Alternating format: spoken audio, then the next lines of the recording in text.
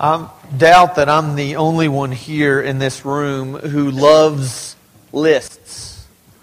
I love lists, whether it comes in the form of a Post-it note or a smartphone application or a whiteboard in which you can draw on it, write all these lists of things that need to get done. I just love them, not because I like to see all the words, but you know why.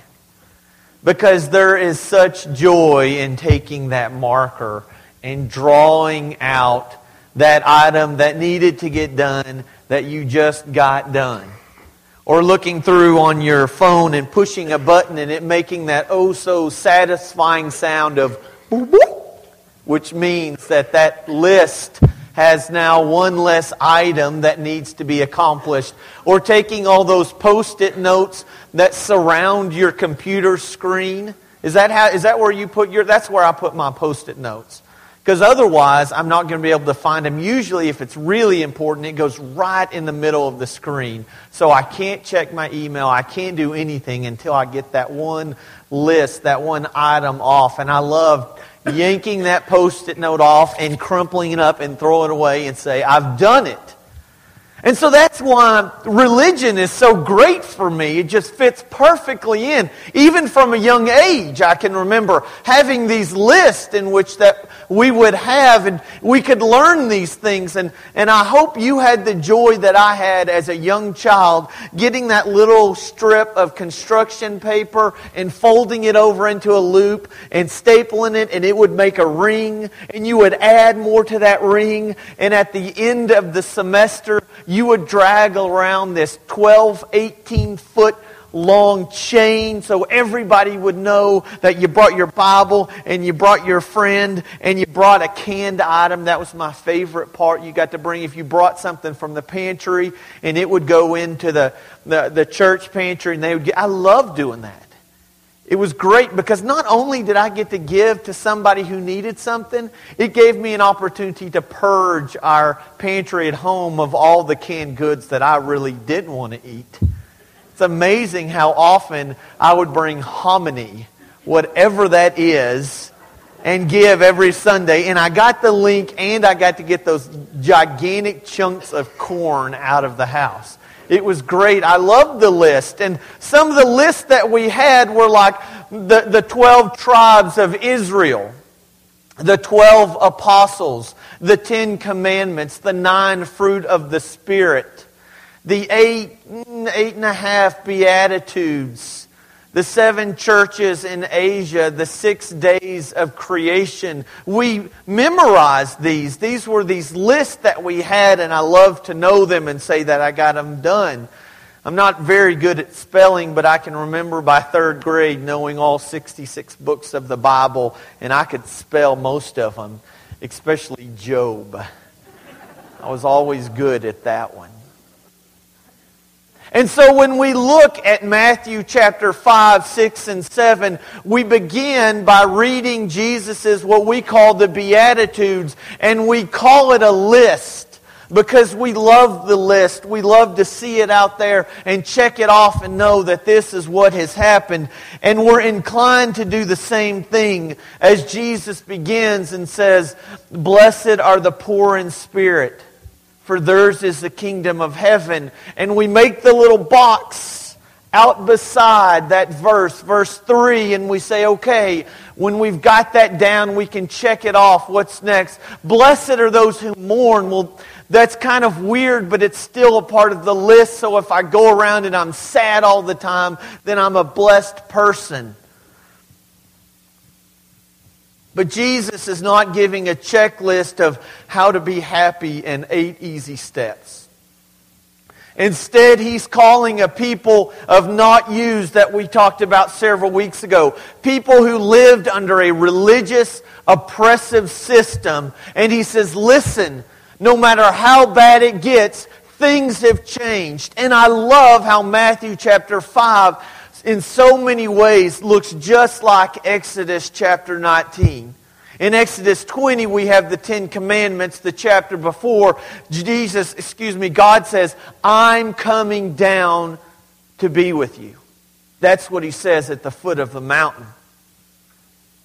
Fast forward a few hundred years, a little over 1,000, and then we have Jesus on the mountain. But this again is not some list that He's offering for people to check off. He's reminding the people that God has come down. And what He was reminding them is that things have changed.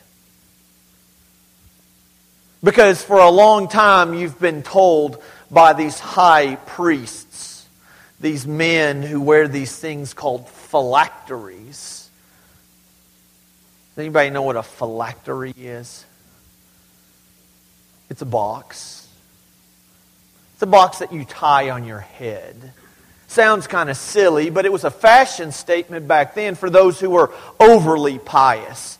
If you remember back in the Shema, when it says, "Hear, O Israel, the Lord our God, the Lord is one God." At one point it says, tie these as symbols on your foreheads. And so they took that very literally, and they would create these little leather boxes, these priests would, and they would stuff them with little bits of Scripture that they were to memorize that was supposed to be close to them. And so they kind of had this contest, you can imagine, of who had the biggest phylactery, and they would walk around with these big boxes, leather boxes tied around their heads, and they made themselves feel real special because they wore the purple and they had the gold chains, and they told all these other people, said, "There is a God and He loves people, but not you. You're not allowed to get close enough to Him. You're unholy, unclean, you're a female, you're a Gentile." We forget, I think, for the most part, that when it's talked about the holy and chosen ones, it's really not talking about us at all. The chosen people of God in the Old Testament were the Jews, and sometimes we forget that we would have been the outsiders had we been placed in the first century. We would have been the ones that, as Gentiles, unable to come into the presence of God. We were pushed out. We were kept to the side. You can worship, but not here, and it really doesn't count because it's not here. But we won't let you in. You can stay in the outer courts. And they kept everybody at an arm's distance, or maybe a little further, a stone's throw if possible. They wanted to be the ones who could dole out access to God, but they never seemed to do it. And Jesus steps onto the scene and He says, for those of you who are broken down and realize that you can't do it by yourself, I want you to know that you are blessed, that you are happy, that you are well off. Not because everything is going bad, but because God has come down. And He's here. And I'm Him. No longer do you have to be the person who's pushed out, kept away, not allowed in. You're no longer the one who's unclean. You're the one who will be my child. He goes on to say, blessed are those who mourn, which is a contradiction, it seems, because blessed can also be translated as happy. Happy are those who mourn. He wasn't saying go around and be in a pitiful, poor, sad, pathetic state. He's saying for those of you who weep for the sins that you have in your life, take comfort because I am here and I will take away that sin. And then He introduces us to a word that somehow seems to have gotten lost in translation.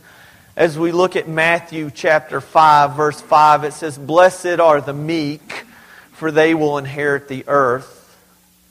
And we try to make some kind of assumption as to what meek might be. I saw a bumper sticker one time. It says, if you teach your child to be meek, he will never learn how to merge onto a freeway. If you grow up in the city and you see what it's like to try to get on the freeway, there has to be nothing gentle about entering on. You say, I'm coming over, and you move and let me in, or we're going to have an accident. I've seen people who stop on the entrance of a freeway because they're afraid that they're going to cut somebody off. That's not really what meek is. But somehow we decided that meek meant that maybe you were a little weak, maybe you were cowardly, maybe you were a touch timid. I saw a cartoon that it made me laugh out loud several years ago. I saw it. It said, shortly after the meek inherit the earth, they try to give it to each other. As if they think, oh, I don't know that I really need to have this, and I don't really have a spine. I want to give it to you. And is that what Jesus is saying? Blessed are the meek, for they will inherit the earth. Blessed are the weak. Blessed are the timid. Well, I think we need to take a little bit deeper look at this. And as many different commentaries as I tried to consult regarding what the word meek was, it seemed that there were two possible definitions of what meek might actually be. But neither one of them seemed to indicate that it means timid or spineless. The Greek word praes says it might mean that they have an inability to retaliate. That meek means that they don't have the resources to fight back.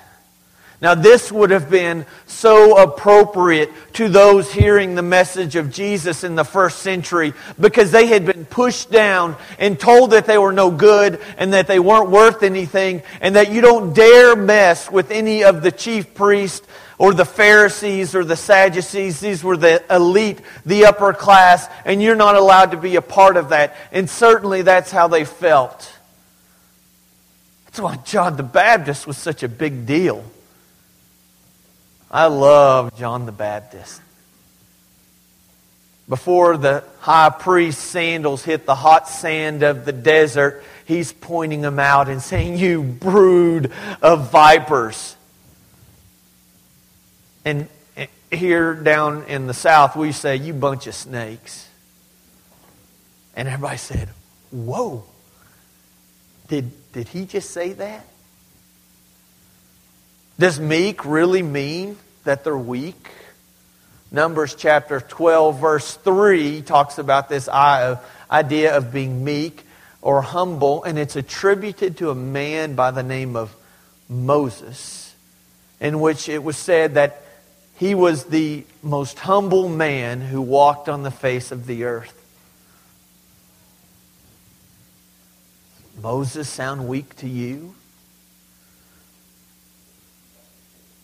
Moses, the one who led millions through the desert. Moses, the one who was used by God to cross the Red Sea. Moses, the one when the men made the golden calf, he had him grind it down and made him drink that poison. Moses, who earlier in Egypt killed a man with his own hands. Does that sound like someone who was weak? Moses certainly was several different things, but weak wasn't one of them. How could it be that Numbers chapter 12 calls him humble and gentle? Certainly he couldn't have been weak. And what about Jesus? Jesus certainly was one who was considered meek. Was he weak? The way he confronted the religious leaders of the time. The way that he never backed down. Weak, spineless people don't braid whips and kick over tables. Jesus did. And I think of that moment on the cross. Had any of us had the power that Jesus had, would we have done what he did?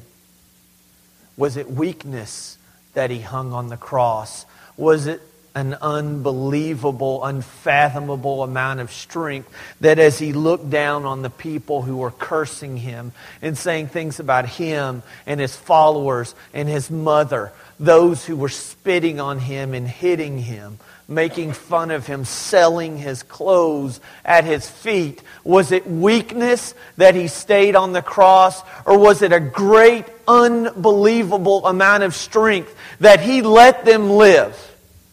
Because I can tell you something. If I'm up there in pain and a guy's about to spit on me and I have the power, you know what I'm going to do? I'm going to make him choke on his own spit and he's going to die right there. Don't you think Jesus had that power? Don't we know that he had the ability to call down legions of angels and just obliterate those Roman soldiers and the Jews who were so pious in the way that they crucified the one who came to save them? Was it weakness that Jesus did that?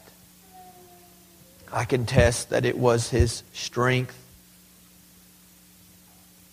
Blessed are the meek, for they will inherit the earth. It seems that maybe another definition of meek that fits quite well is the idea of it being strength which is under control. Now I'm going to have to apologize ahead of time because you know, if you don't already, I'm not a country boy.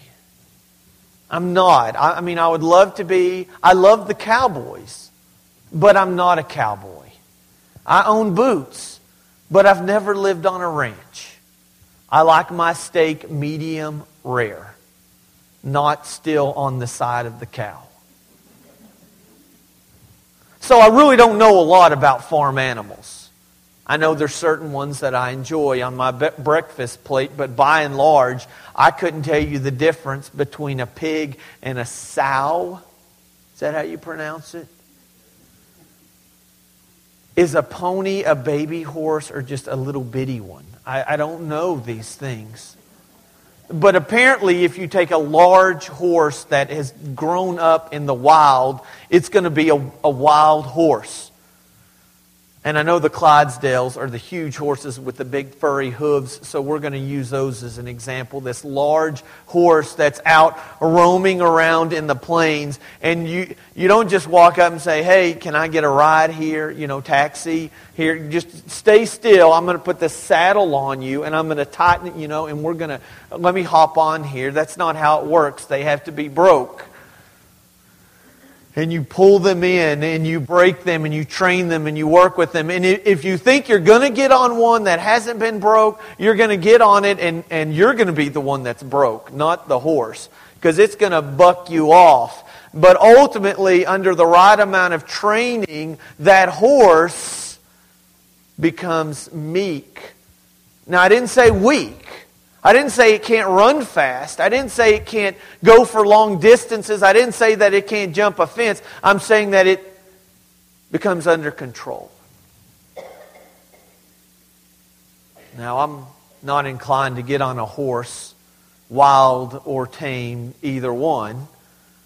But if I had my choice, I'm going to take the latter of the two. As Jesus is saying these words, blessed are the meek,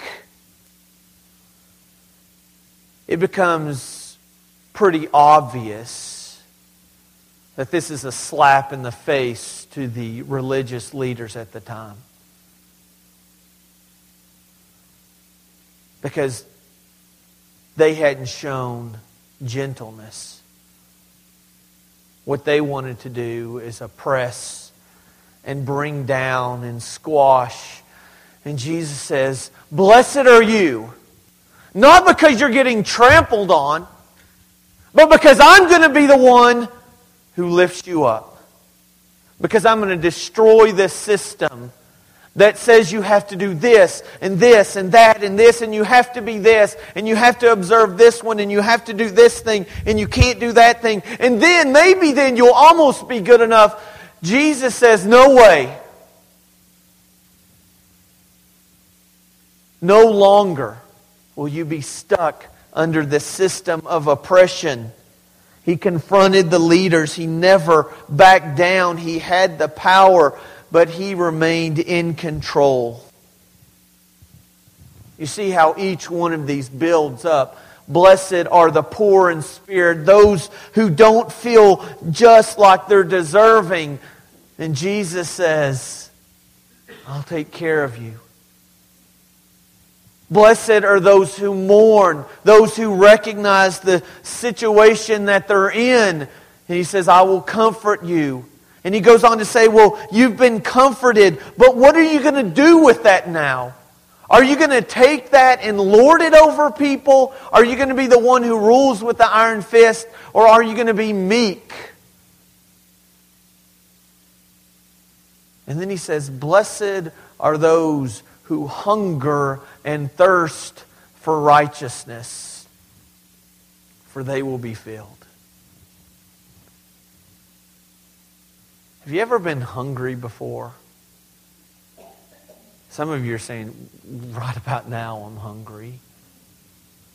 I'm glad that it's cooled off a little bit. I don't like the cold weather at all. And it's a little chilly in here. But really, you're going to have a tough time falling asleep. Especially when you get cold and hungry. When you start to get hungry, you kind of do things that you wouldn't normally do because that's something that you want really bad. Now, we talk about food, and I think a lot of us have been hungry for food, but have you been hungry for other things before? Something that you just had to have, you really needed, that if you didn't have, you just couldn't survive. Think back a few years, just a couple years for most of you when you were a young child. And you can think about Christmas time coming around. Maybe you're the one who wanted that Red Ryder BB gun that you just had to have. Or the doll, or the toy, the transformer that you thought, if I just had that, everything would be great. I really wanted, and that's all you did. I can remember as a child back in the day, my son, he doesn't get to participate in this. They don't do it anymore. But years ago, you remember the Sears catalog and the Service merchandise and some of those other catalogs that would come out, and I would go through those and peruse, and I would circle those, and I would leave them as hints, hoping that my parents would accidentally open to the toy section and see all the different things that I had circled. Things that I thought I just had to have. Well, I've gotten a little older and they don't have the Toys R Us catalog anymore, and I'm less likely to want a transformer, but we still want toys or cars or that promotion. What is it that you're looking forward to? What is it that you're grasping? If I can just get to this point, I'll be happy. I can't wait till we go on that cruise. As soon as we get on that boat, everything will be great. But eventually the boat's going to come back. And you're going to realize that what you really, really wanted, what was going to fill you up, just didn't quite do it enough. I was a senior in high school. I went to a private school, and the only reason I went to the private school was because my mother was a teacher. We really didn't have the money to afford the tuition there, but I was on scholarship. And let me tell you, folks, it was not an athletic scholarship, nor academic, for that matter. But I was allowed to go there. But it was interesting because we were a lower middle income family, and we got to go there in the minivan, the Dodge minivan with a 4-cylinder and the fake wood on the sides. And it was a junker of a car, to say the least. But that's what we had, but it was weird when we would, pull up, and it would literally be next to the Mercedes and the BMW, and my friend whose dad drove the Porsche 928S, which was like my dream car, and then he would pull up and get out of the Porsche, and I would use the sliding door to get out of the minivan that had the stains on it. My senior year, my grandmother did something that she had done for my two older brothers. She said that I would be getting a car for graduation, and it usually it's not at graduation. You get it, just a little bit before. And so I picked out the car that I wanted more than anything else. It was 1994, and the new model Ford Mustang was coming out. And I couldn't get the 5.0 because insurance said, I don't think so, not with your driving record.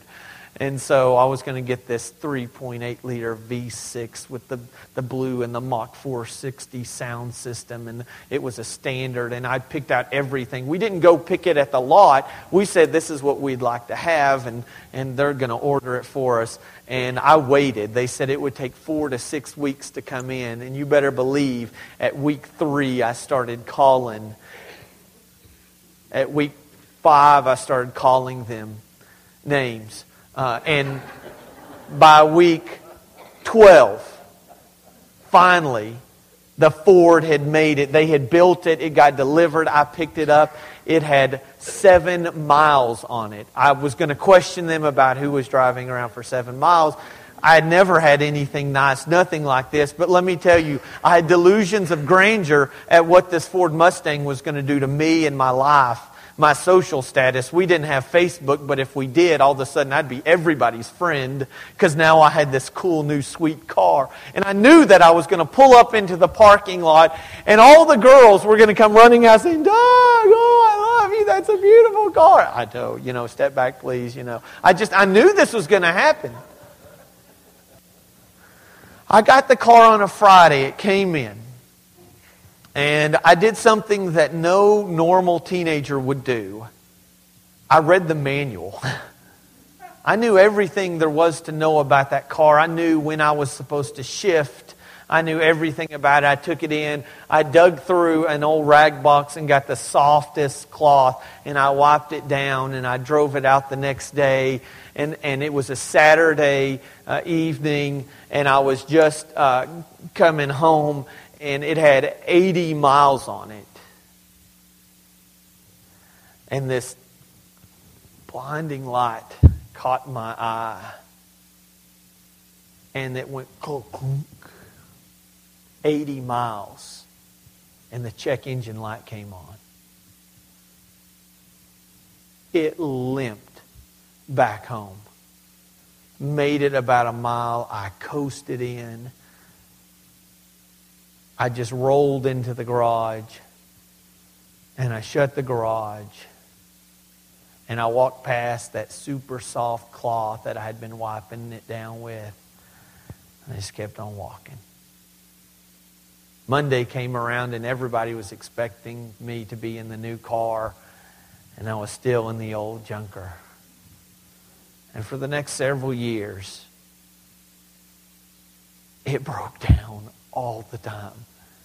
Jennifer and I joked that it had a little sensor that it knew when something really important was. If I got into the car and I was dressed nice, it knew that's the time to break down.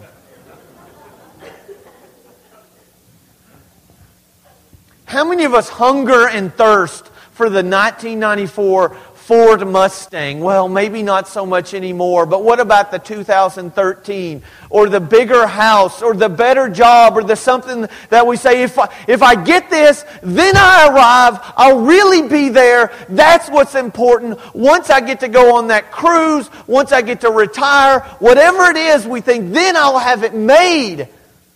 And we hunger and we thirst for anything other than God. And we think that somehow we'll be filled by anything other than our Creator. Jesus says, blessed are those who hunger and thirst for righteousness. Our society is a little different than it was 2,000 years ago. If you look through magazines, you're going to see the people who are shown more often are the slender ones. They don't show the healthy ones, the pleasantly plump ones. That wasn't the case several thousand years ago. If you were slender, it meant that you obviously didn't have enough money to feed yourself when you were a lower class. For them, it was those who were filled. They were the ones who were blessed. And so when Jesus says, blessed are the ones who are malnourished, the ones that just want a little bit more to eat, everybody's saying, what's going on here? Because the religious says, we have everything that we need.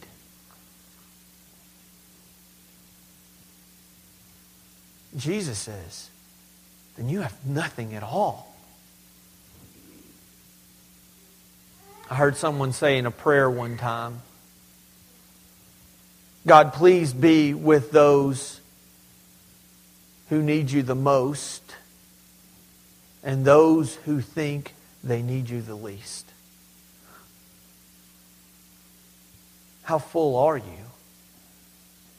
How hungry are you for the righteousness that God calls us to?